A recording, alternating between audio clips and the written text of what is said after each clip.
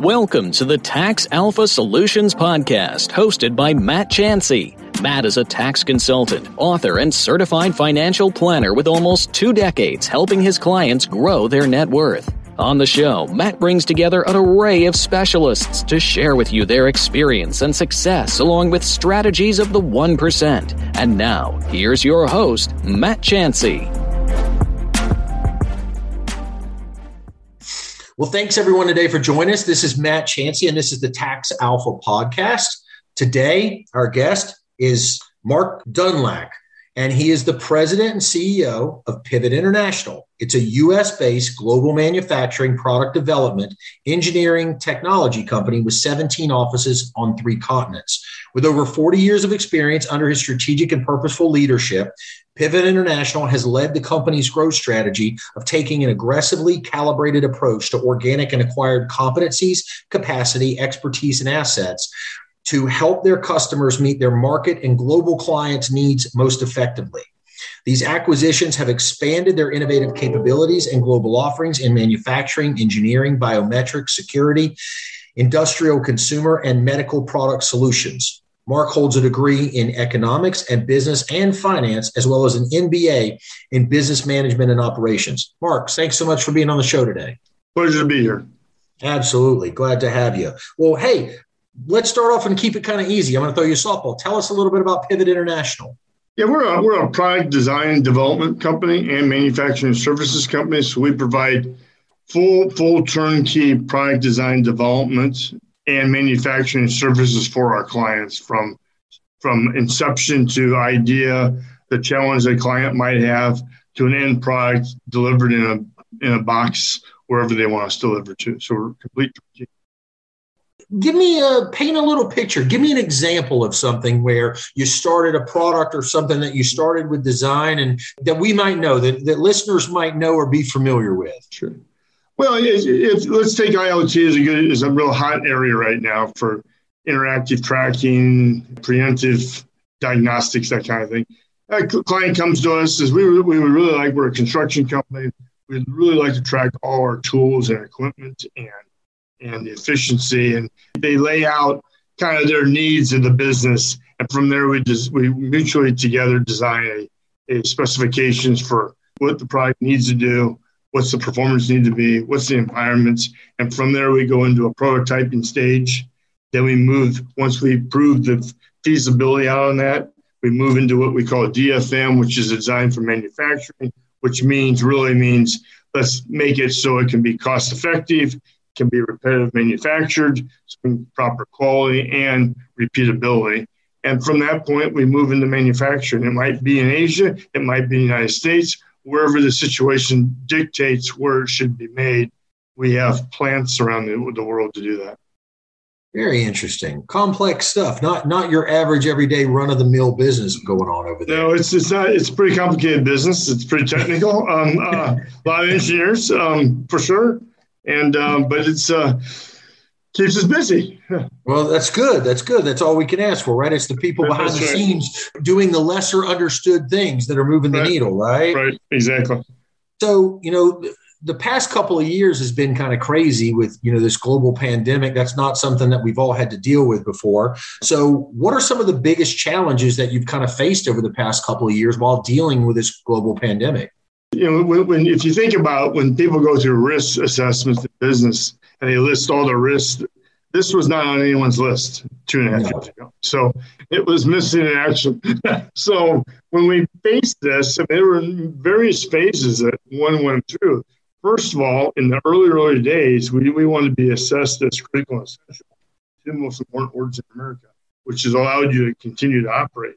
Because if you remember, in the early days, everything got shut down. And the only places they could operate were critical and essential businesses like the Walmart, so people could get their toilet paper, et cetera. And so the toilet paper which we couldn't get. That was didn't realize how important that was. And so we got that. We had 15 or 20 products that were qualified under that edict. And so we kept all our operations. That was survival mode 1 before we knew about the bailouts, before we knew about the PPPs, all the things that came after that. So that was step 1. then as we moved into mode 2, if you will, phase 2, then it was about, okay, how do we keep operating? How do we keep designing products? How do we keep buying things and shipping things to keep the business viable? And so, and that took on a lot of different things. And we're still dealing with the retention of employee issue the whole world is, especially in the United States. I mean, people are challenged by that. Sure. As things are kind of coming back to life, that's the new challenge. So this whole thing went in various phases. So it was about supply chain, logistics, things we all read about, and just boots on the ground around the globe. That's what saved us. One of the things that's boots on the ground really saved us because we had people in those markets talking to FedEx, talking to the ports, talking to all the people directly rather than through emails. And so that helped us a great deal with it. Secondly, with our engineering know-how, it wasn't just finding parts. In many cases, we would redesign the current product to design it into an available part that was more available than the things that were missing. So Renaissance was a chip that shut down the automakers, for example. So what we would try and do, you can't do it every time, but we would try and redesign certain products, functionality that could do what we call drop-ins to keep functioning. So it wasn't just chasing vendors. We also used the engineering side to create solutions. That helped us a great deal. It's very interesting. When you can't find a product, design one that you can get, right? Yeah, that's right. Exactly. Not everybody has that luxury, Mark. No, that's right. Most people, they especially when they go abroad, a middle market company, let's say, and is making their widget in Asia somewhere. They haven't designed it. Those people have. So now they're just prisoner to whatever they can do. And you really have limited options. That's really hurt a lot of companies. Makes sense. So obviously that you kind of really hit there on how you handled some of the supply chain issues. I'd heard that there had been maybe some, and I know you're in the AI space, that there have been some chip shortages and stuff. Sure. And how did you guys deal with that? How did that? Well, exactly the same thing I just described, frankly, is that we had two facets that helped us, that we had a global connection to all those sources. So in some cases, you can't redesign them out because they're specific to that product and its functionality and its performance. So sometimes you had to just deal with that source. But we have multiple connections to Europe, to Asia, to the United States, different levels of contacts. That helped us in the years of business doing with them. So that helped us. But not without its challenges. It wasn't an easy deal here, but we were able to persevere. But then in cases, probably 30 or 40% of the time, maybe half the time, we could identify equivalent chips that could do the functionality that the primary design-in was for, and we redesigned that out. We've done that there's a few fitness products that you've seen advertised. That is a good example of that. We redesigned out a chip on that product to go into another product, but to do another chip to use for the same functionality, and it's worked well.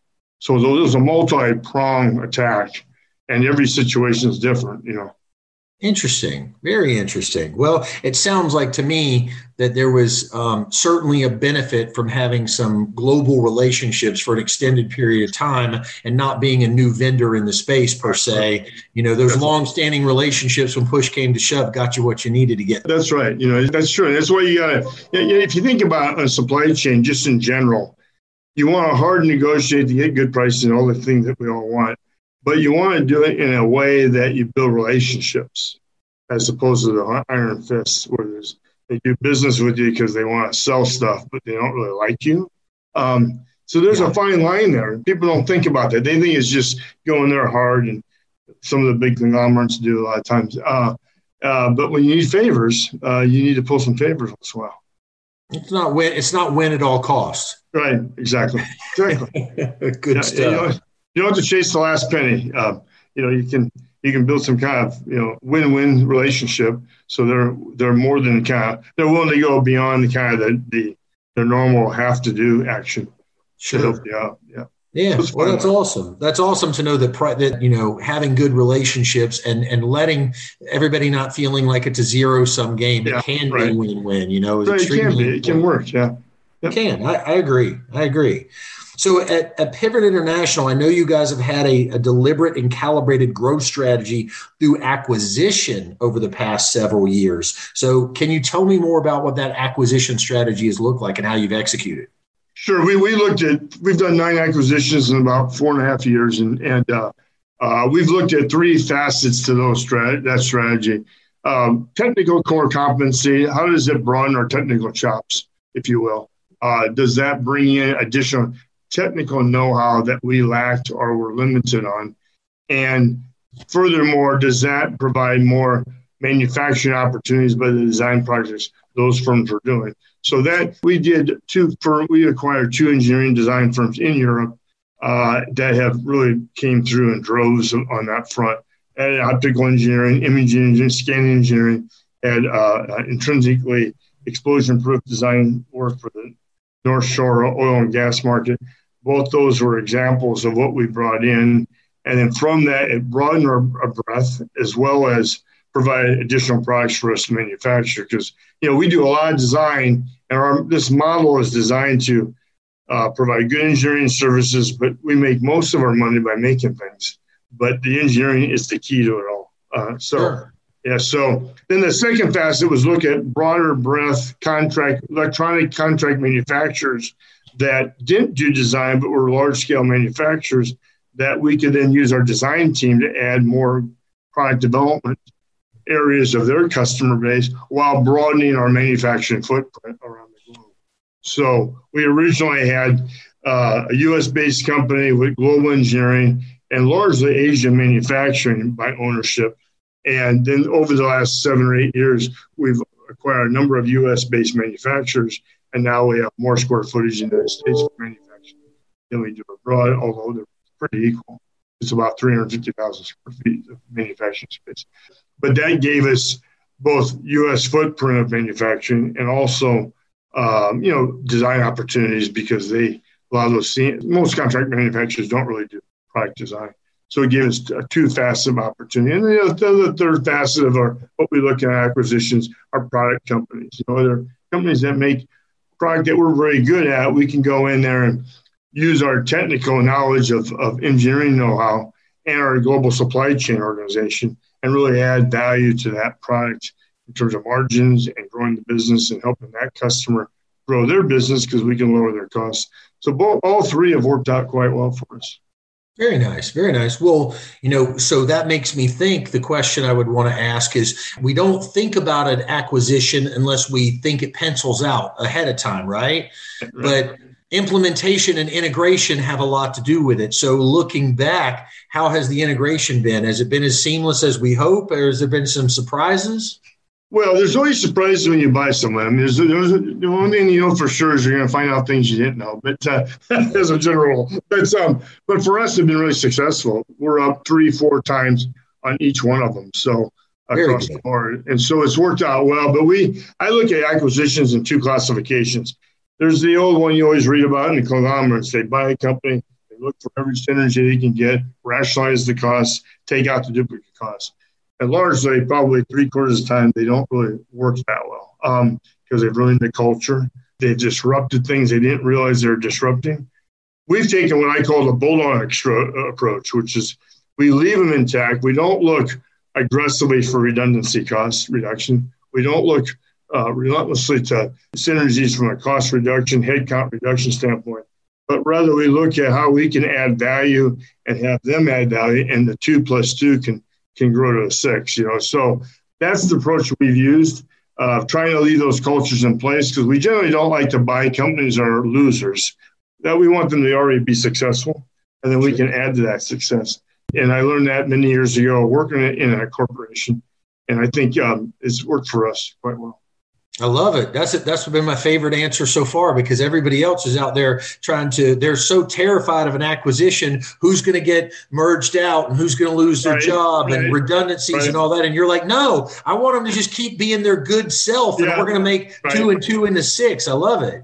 Right. As you see so often that big companies will buy another company and then they'll write it off 2 years later or resell it. And as well as bad acquisition. That's because you messed it up largely. I mean, most often. Because let's rationalize customer service. Let's rationalize manufacturing. And what they don't realize is they lose things they don't know they're losing. They think they know they've identified the whole business, and then stuff gets missed, and customers lose connection, and all those things. So it's worked for us. It's been good. Yeah. It's not what you don't know. It's what you don't know that you don't know. Yeah, that's right. That's right. Because I guarantee there's more of those than the other. So for sure. So it's been fun, and I don't think I can name one area of headcount reduction. I mean, to be honest with you, we've grown though because we've grown, so we probably leveraged what they otherwise would have had to add.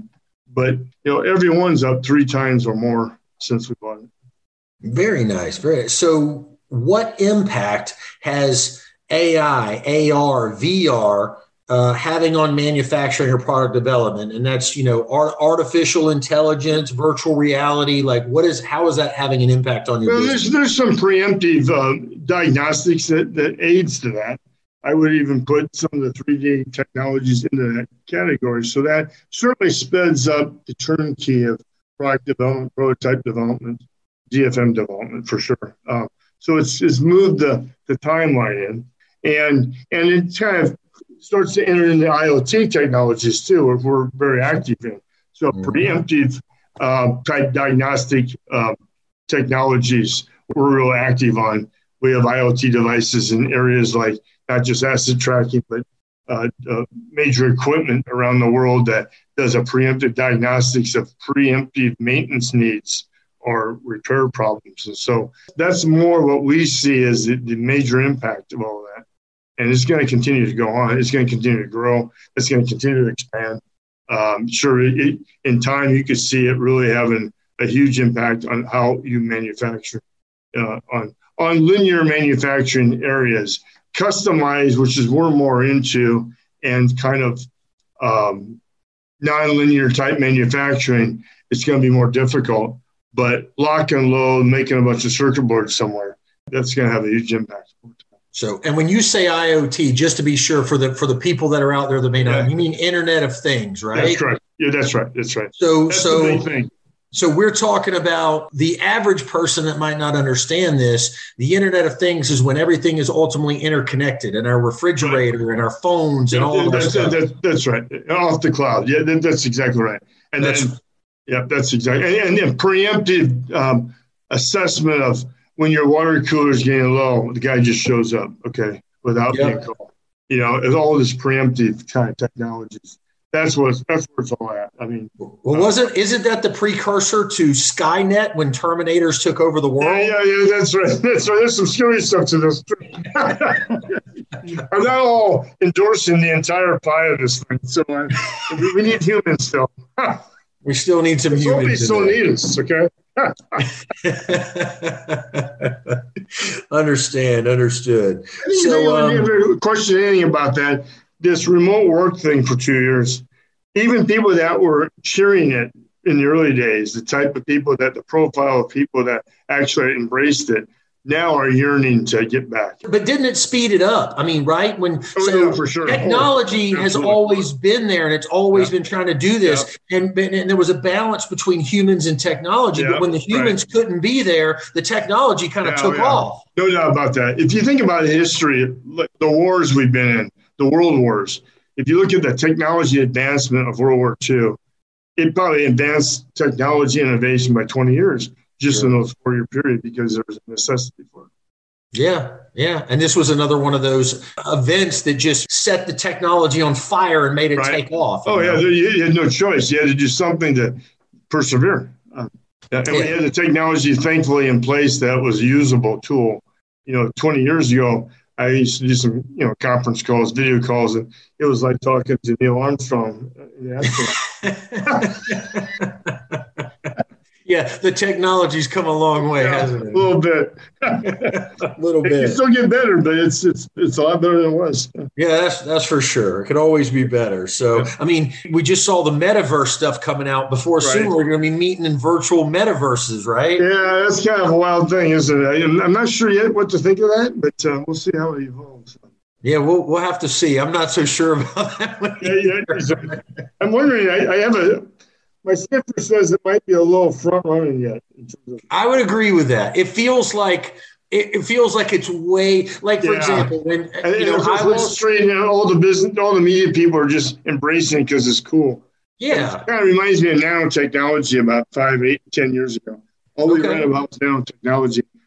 who's talking about nanotechnology today? Not much. You don't hear much about it. Now, this isn't going on, but it's not in the media headlights anymore. Well, it's like the internet in the late 90s. Everything that had .com was going to change the world. Right. And some of those things did change the world, but it took a decade before they had real utility. It did. Exactly. It's like I read an article once back when that was going on, actually, about the analogy of radio in the 1920s RCA. And the point of the article, it was in the Wall Street Journal, actually, and they talked about the stock price of RCA. And it ran from $2 to $100 back to $2. But eventually, obviously, radio was a big thing before TVs. I mean, but there was a gap. And so it makes you think it's kind of in that kind of type of category. Yeah, it's what it feels like. It's what it feels like.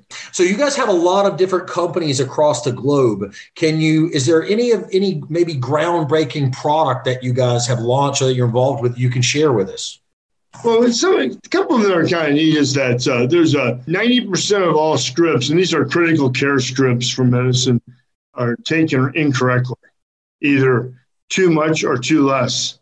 So have developed a pill box with a microscopic scale on it that has some IoT to it as well, that diagnoses and gives alerts and gives certain messaging to monitoring the proper usage of critical scripts. And the adoption rate has gone from 10% to 40%, although that's still not 100%, but it's a fourfold improvement. And so a lot of the pharmaceutical firms in the world are very interested in that product.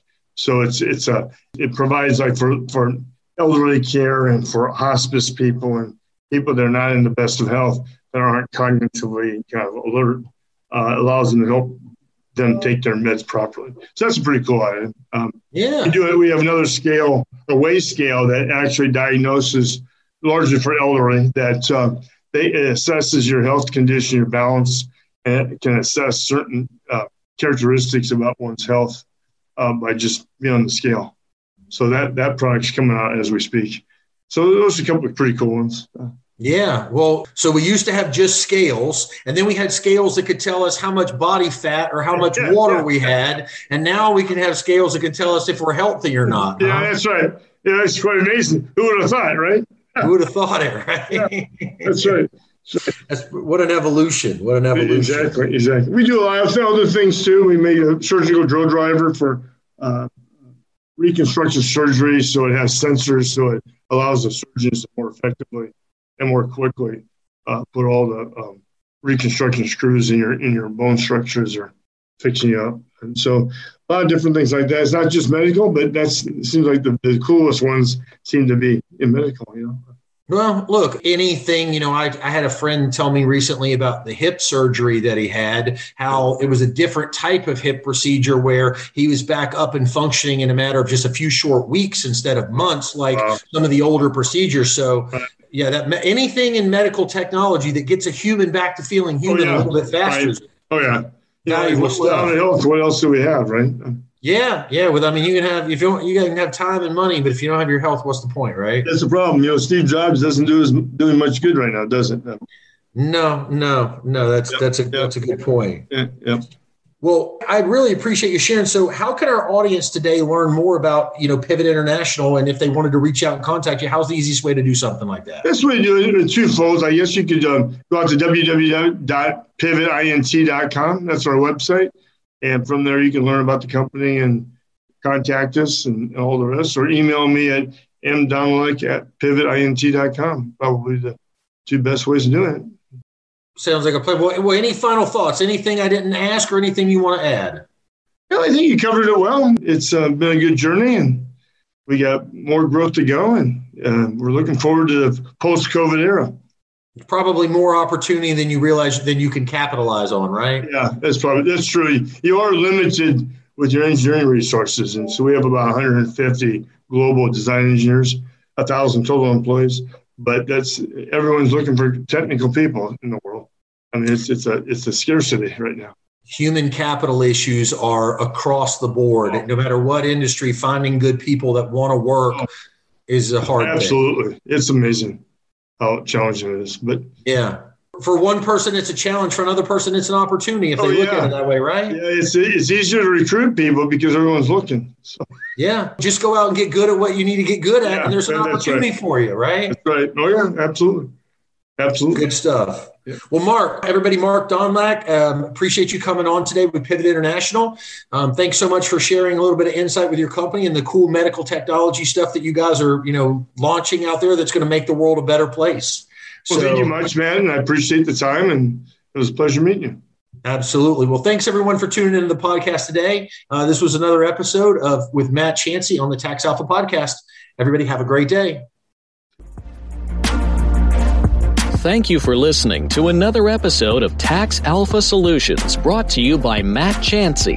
We hope you enjoyed listening to this week's guests and insight. If you liked what you heard, please consider subscribing wherever you listen to podcasts.